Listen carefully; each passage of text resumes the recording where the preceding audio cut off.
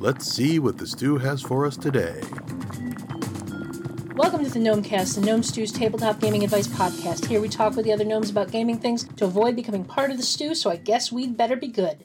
This episode is brought to you by our awesome Patreon backers like the esteemed Erica Bon Barbagaris, the saucy Sam Groton, and the magnanimous Michelle Shepherdson. Today we have myself, Ange, along with Jared and Senda, and we're going to talk about some things players should be mindful of when playing games that are being recorded or streamed. Before we dive into that topic, though, let's ask our Get to Know a Gnome question. What was your first experience with an RPG as performed entertainment? Jared, I'm actually going to start with you.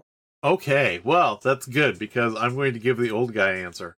So, back in the 90s, TSR had this big push to start doing, audio supplements for all of their products that they were releasing.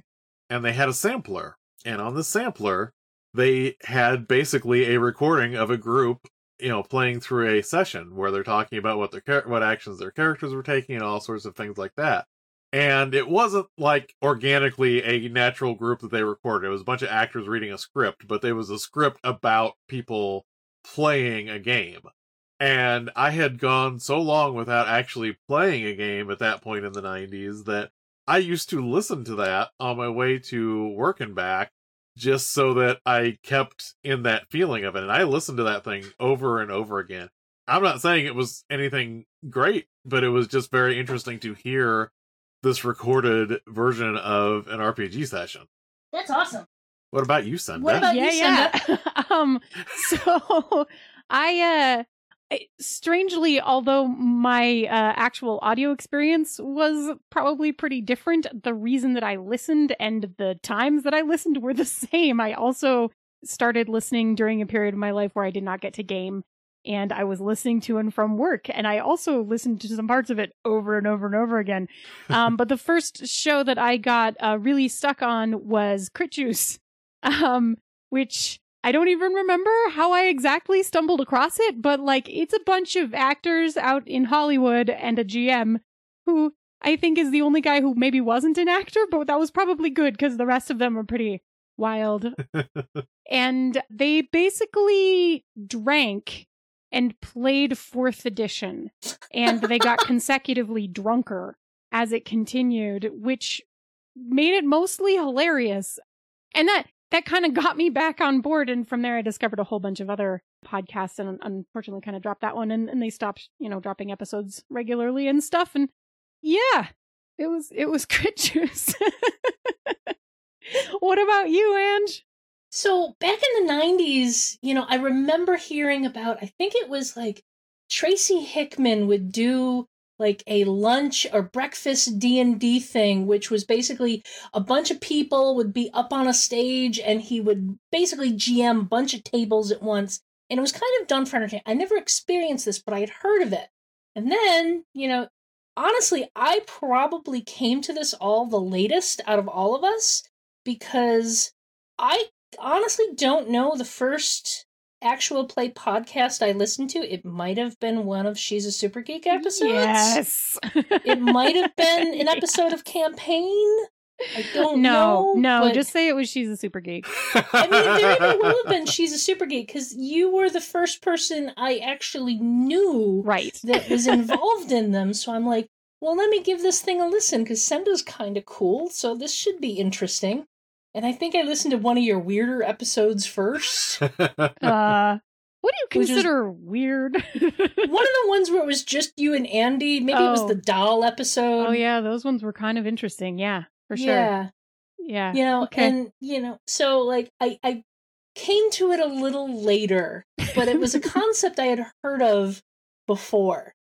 So, getting into our main topic, all of us here have a little bit of experience with RPGs as entertainment, as we just discussed. And I thought it might be interesting to have a conversation about stuff players should know when they're going to be in a game that is going to be streamed, recorded, any type of, put back out there for people to watch or listen to in the future.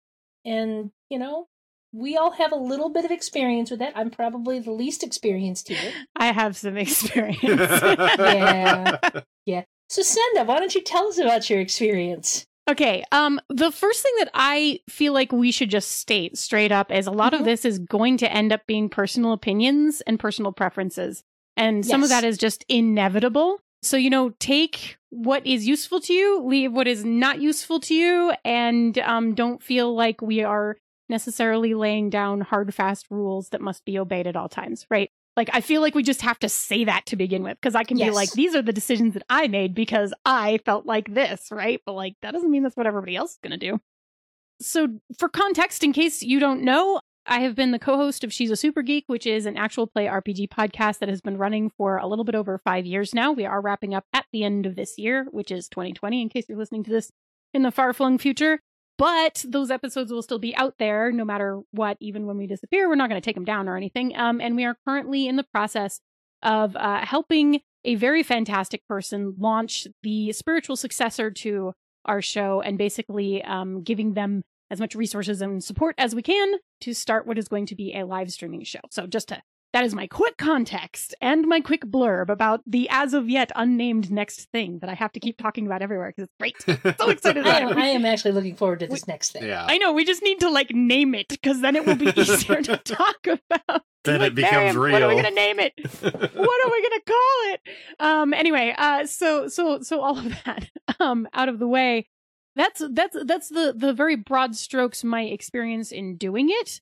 A couple of things that I've personally learned, or my opinion or preference has steered me into with doing actual play, are things like it's very important when you're recording actual play, whether it's live or pre-recorded, whatever it is.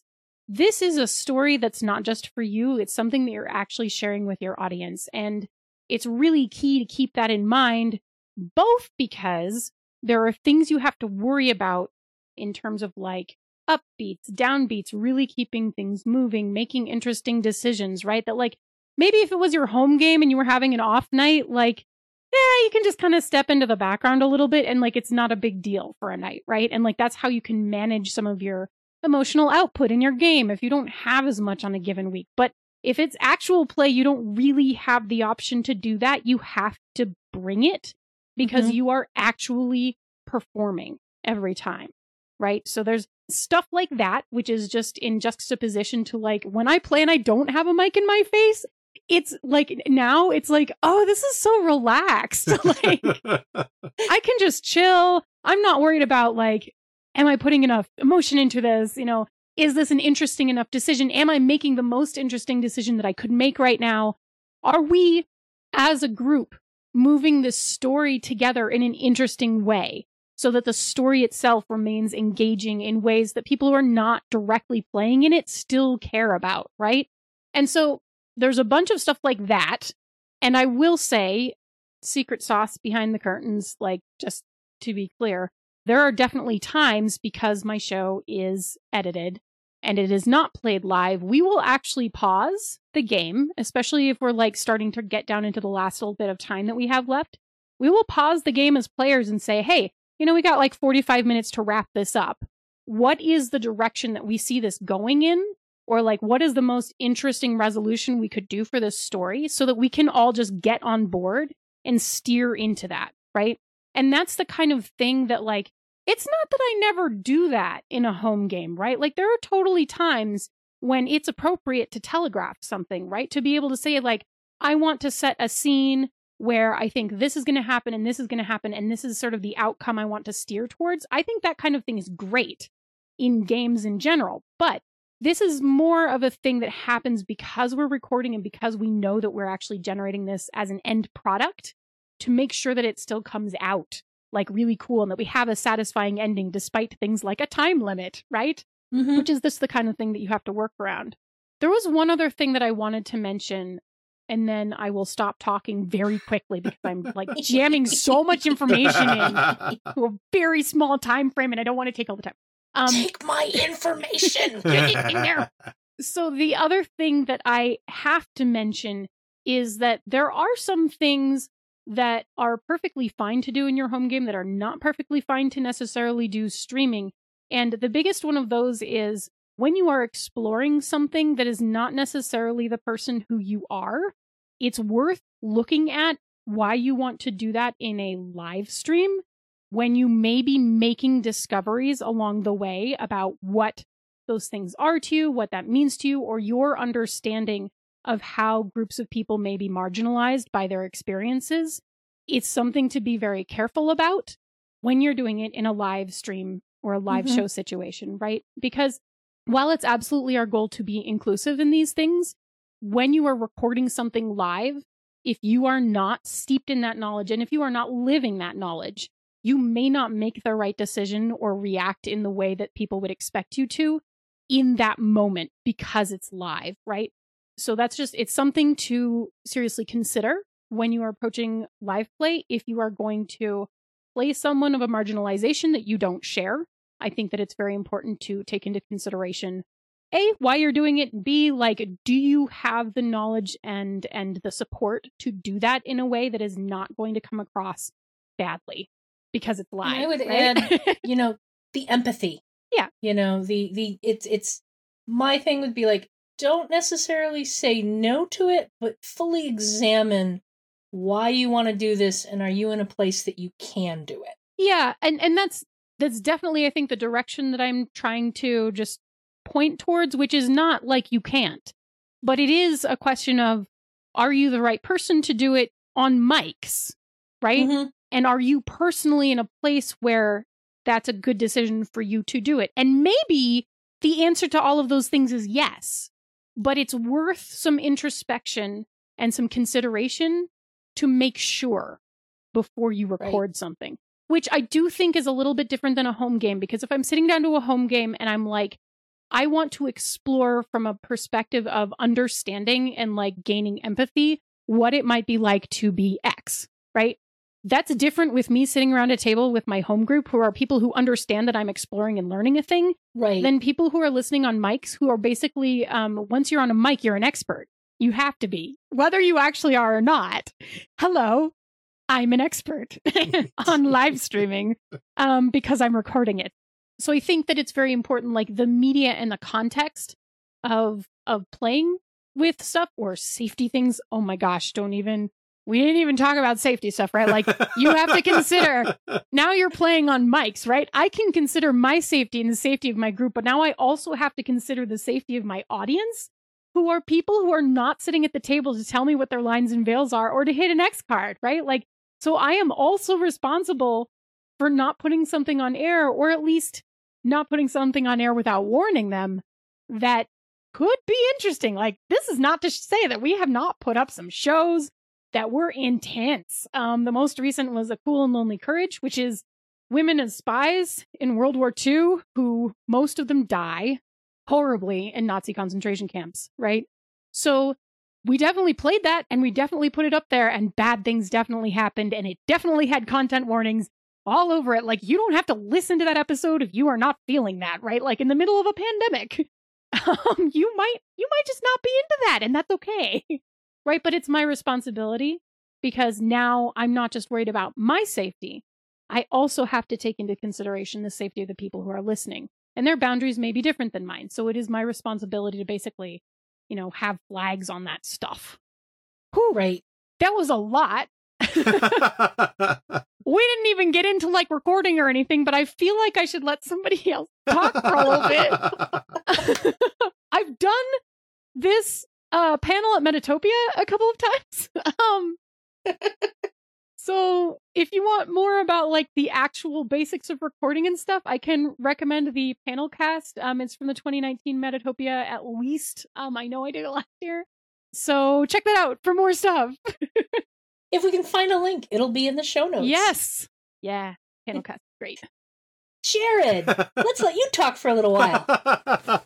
Sorry. Well, no. That was great. And honestly, yeah, what I record and put out is nowhere near as professional as what Senda does. Senda, it's an amazing thing, and you should definitely check out She's a Super Geek if you have the opportunity to do it. I mentioned this to Senda, a couple weeks ago, how I have had so many moments when I've been out walking and laughing out loud, listening to some of the playthroughs. And on top, and there's also been moments that are like massive gut punches, and I will never forget the perfect echoing commentary in that Masks game that Angela was running. That was so amazing. I know you think you're ready for this. That was so great. We did not plan that. No. That was actually planned at all. not one of the things that we telegraphed in any way, shape, or form. It just happened. That was It was great. so beautiful.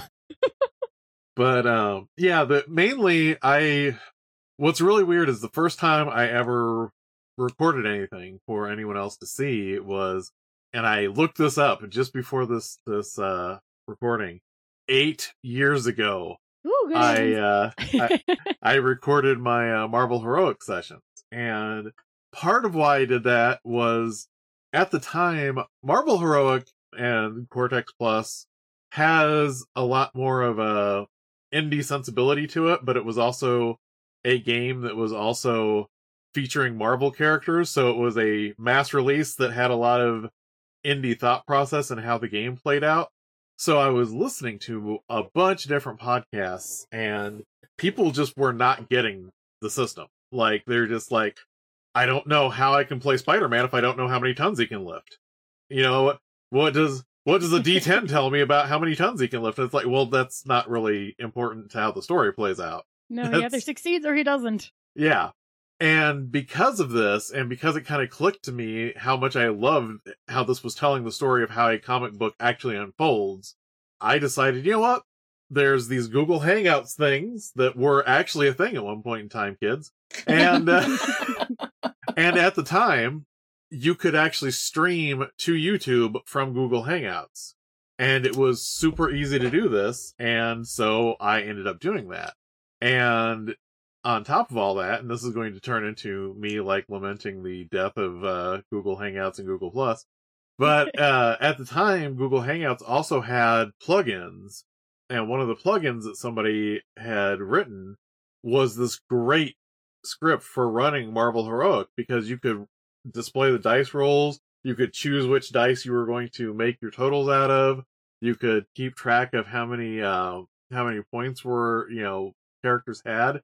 And it was great because it let you walk through the game and show people what you were doing. And I have never ever, with anything else that I have recorded and posted anywhere, gotten the numbers that I got on those Marvel Heroic ones, because it just seemed like there were a lot of people that just didn't get the game. But once they saw someone actually playing it, they started to understand what it was doing. And I'm really thankful I had the opportunity to do those.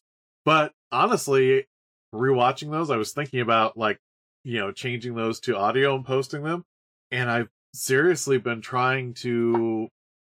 I got to a soul searching moment because, like Senda was saying, when you say something publicly and it goes out there, people hear it and people take it to heart.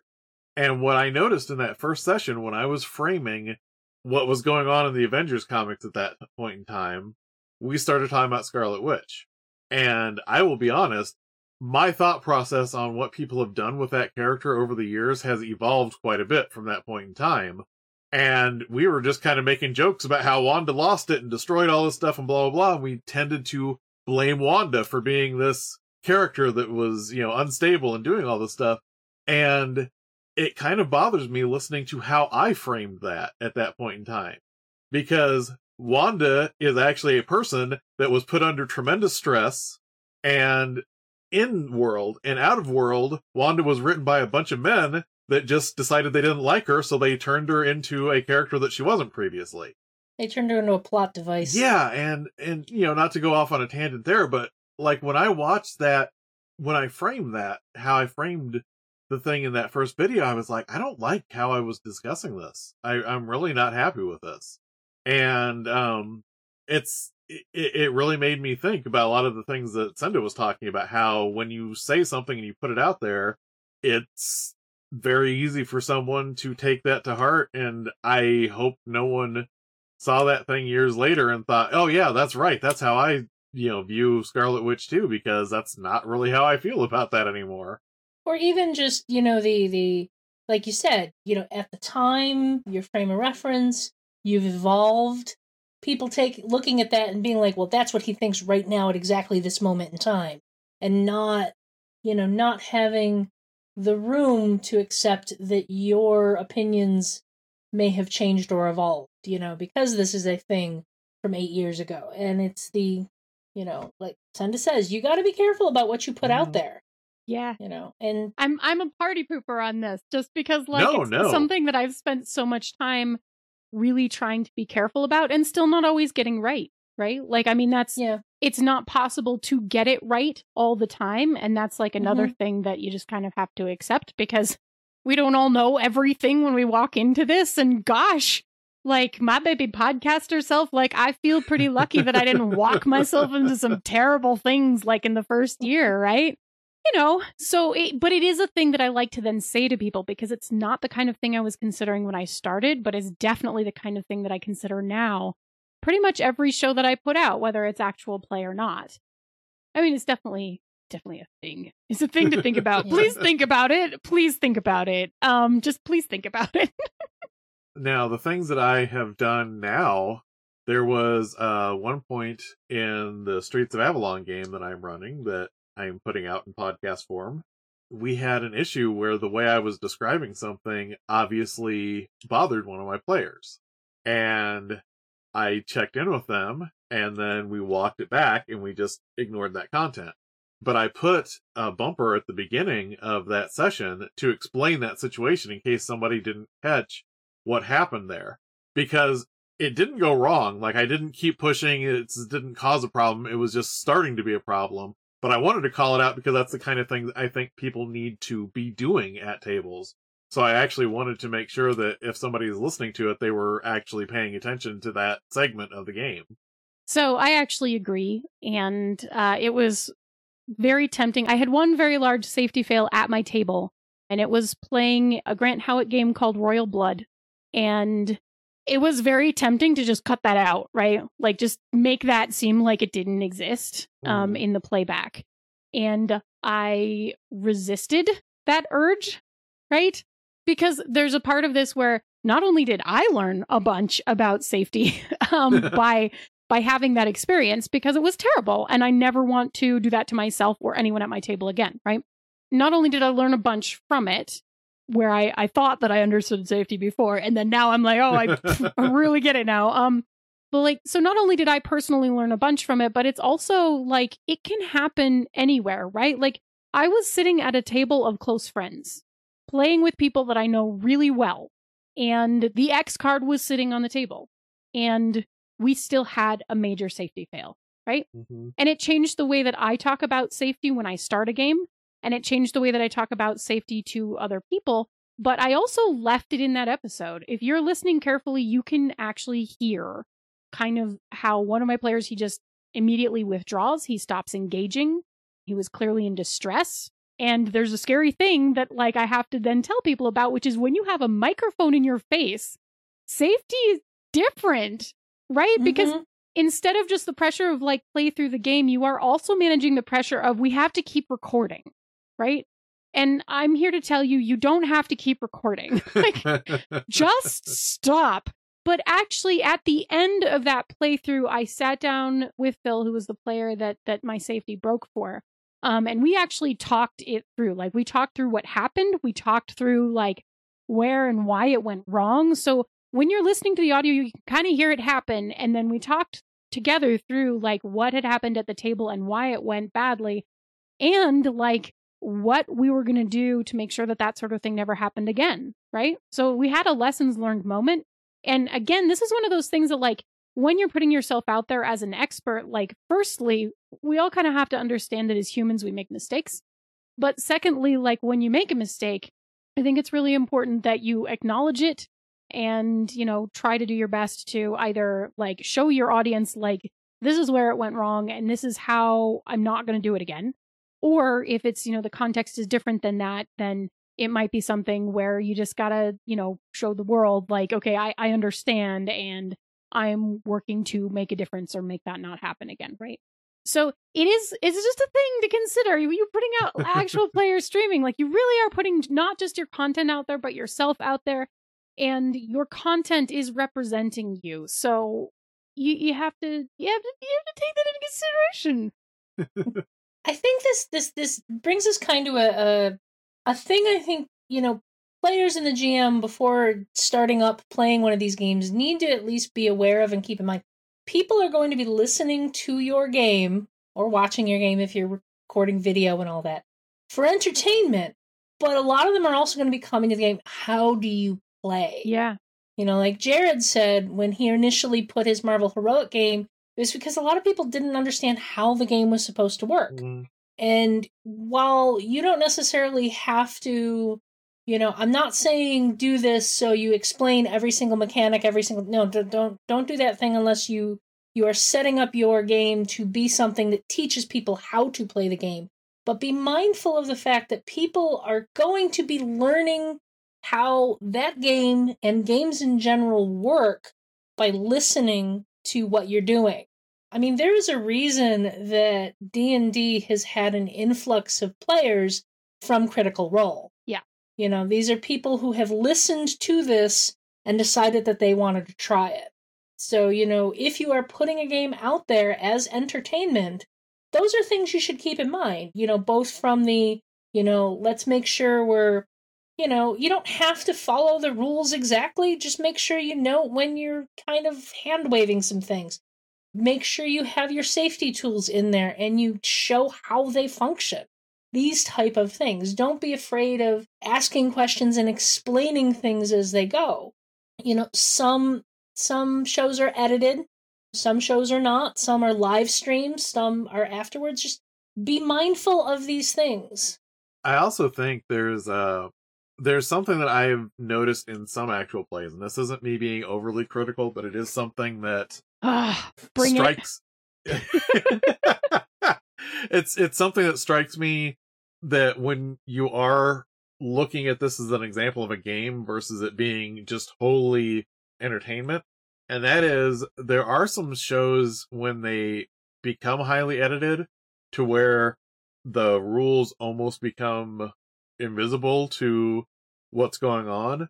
Issues arise that I worry that people sometimes will model. For example, when you have people that start doing like a player versus player scene, and behind the scenes, they probably talked it all out. There's probably, everybody probably made sure that they're good and they're being safe and nobody's getting upset because they're doing this player versus player scene. But if it's heavily edited and you don't address that and someone watches that, they're coming into this saying, wow, this role-playing thing's fun. And also a part of the experience is being a jerk to the other players sometimes and not really working through this idea that if you're going to do something like that, make sure the whole table's going to enjoy it and make sure that you're not going to get any of that bleed from arguing with another player's character, into arguing with another player. And those are things that when something gets too edited, I think it almost does kind of make that almost too hard to pick out. I mean, we might almost say, and this is a fine line to walk, right? Which is one that I have been trying to walk for a long time. And I think we ended up tilting more and more and just leaning into it instead of trying to take it out, right? Which is the balance you're trying to find is the balance between the game and the table culture and representing both of those things at the same time. Because the table culture part is the part where, you might say, hey, let's do a scene where this is happening. Or you have that really intense scene and then afterwards you're all like, oh boy, are you okay? I'm okay. Okay. Wow, that was really good. Like, right, those reactions that rehumanize us as not our characters and recontextualize how we're interacting as people at the table instead of just as entertainment or actors, because we're different than actors. We're different than improvers because we're doing with rules and we're modeling both the culture and the social contract that we're creating at the table and then also in the game. Having said all of that, improv stuff is really helpful, and lots of improvers are really successful at role-playing because they're really practiced at making interesting decisions and driving stories and stuff, because that's what they do. But that doesn't mean that that's the background you need to have to be successful. But it's a distinction, right? I do think I want to bring it back around, like something Senda just said and Senda said in the beginning. I want to bring it back. As players in games that are being set out as entertainment, do interesting things. Do interesting things. Don't play it safe. Don't play the game where you're fighting with every decision because you're afraid that the GM is going to screw you over. If that's what you're worried about, you shouldn't be playing a game that's being recorded and streamed. Yeah, I agree. Because it's not fun to watch. Do interesting things. Yeah. Do interesting things. Make interesting decisions, commit to interesting choices, right? Like, make your girlfriend the bad guy, because that's just the coolest way for the swordless kids to end. You have to. You just have to. But yeah, just make, as campaign would have taught us, make brave and heroic decisions. Just do it. So Senda and I have been talking a lot, but Ange, what examples do you have of things that you've done in live or recorded sessions to keep things interesting? To be honest, my experience is really, really limited because I got invited to run masks on She's a Super Geek, which was an amazing experience. Yes. And then I was invited to play on She's a Super Geek twice, once for Bite Marks and once for Visigoths versus Molgoths. Oh man, I forgot that you were on both of those, and they were both so good. I forgot about all of my shows the moment they're out. I'm like, cool, it's done. It's out of my brain. And then I have been playing in Jared's game, the Eberron Quest game, which is being put online, and I think one of the things I will offer is, in addition to, as a player, do interesting things, support the other players. Do things that helps set them up for interesting things as well.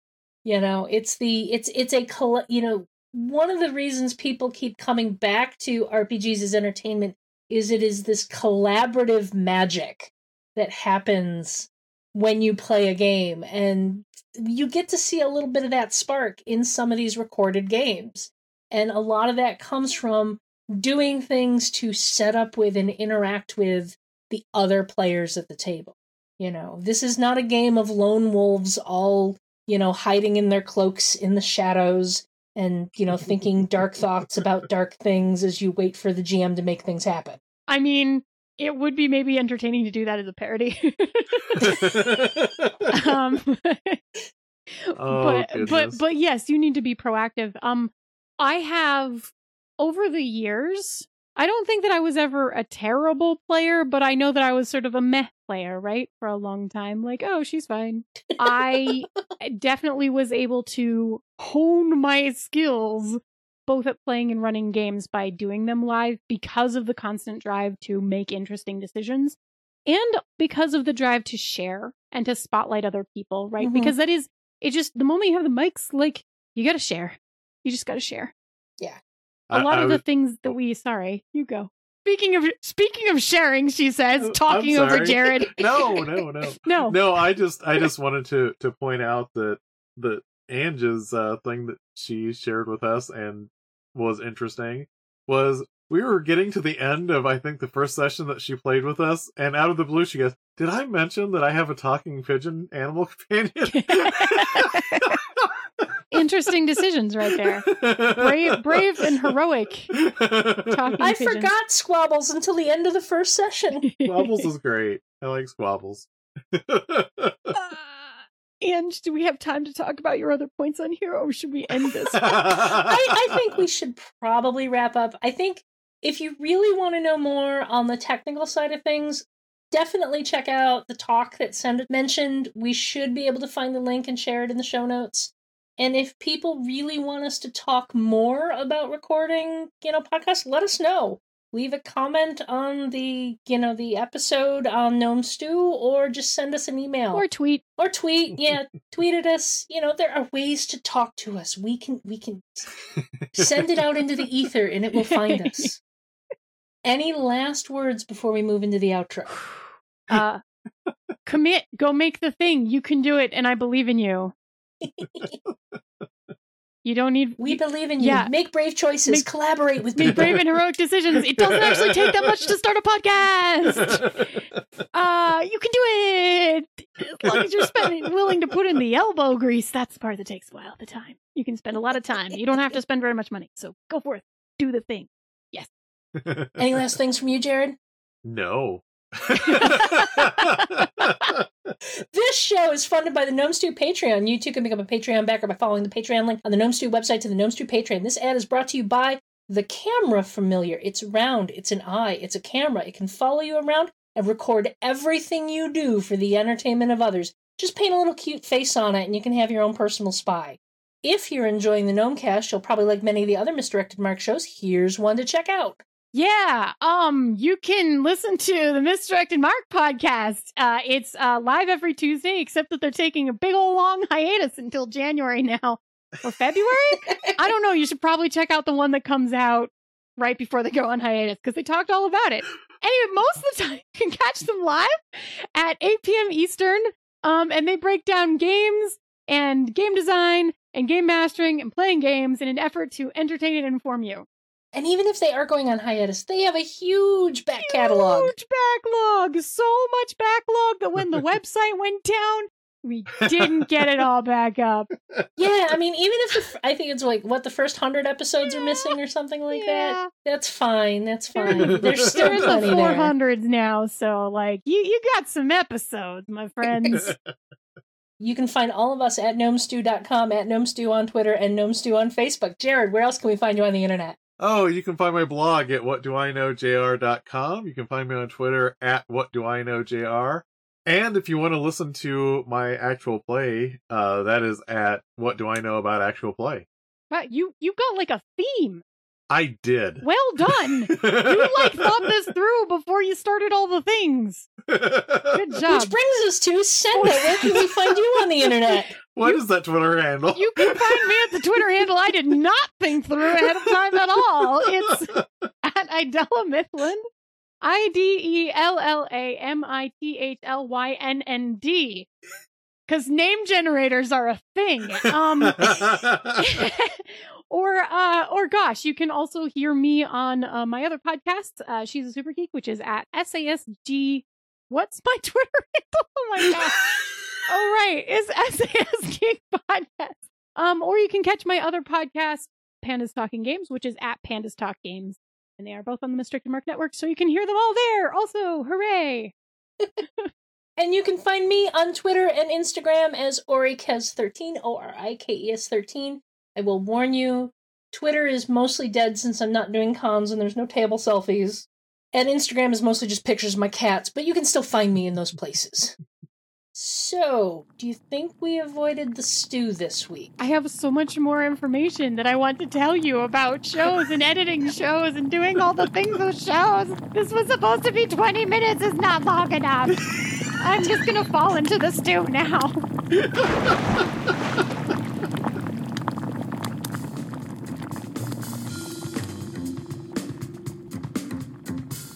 Gnomecast is hosted by Misdirected Mark Productions, the media arm of Encoded Designs. What's my Twitter handle? Oh my god. What is it? Oh right, it's SAS Geek Podcast. Thank you, Andy. Thanks, Andy. Please fix this, Rob. My goodness.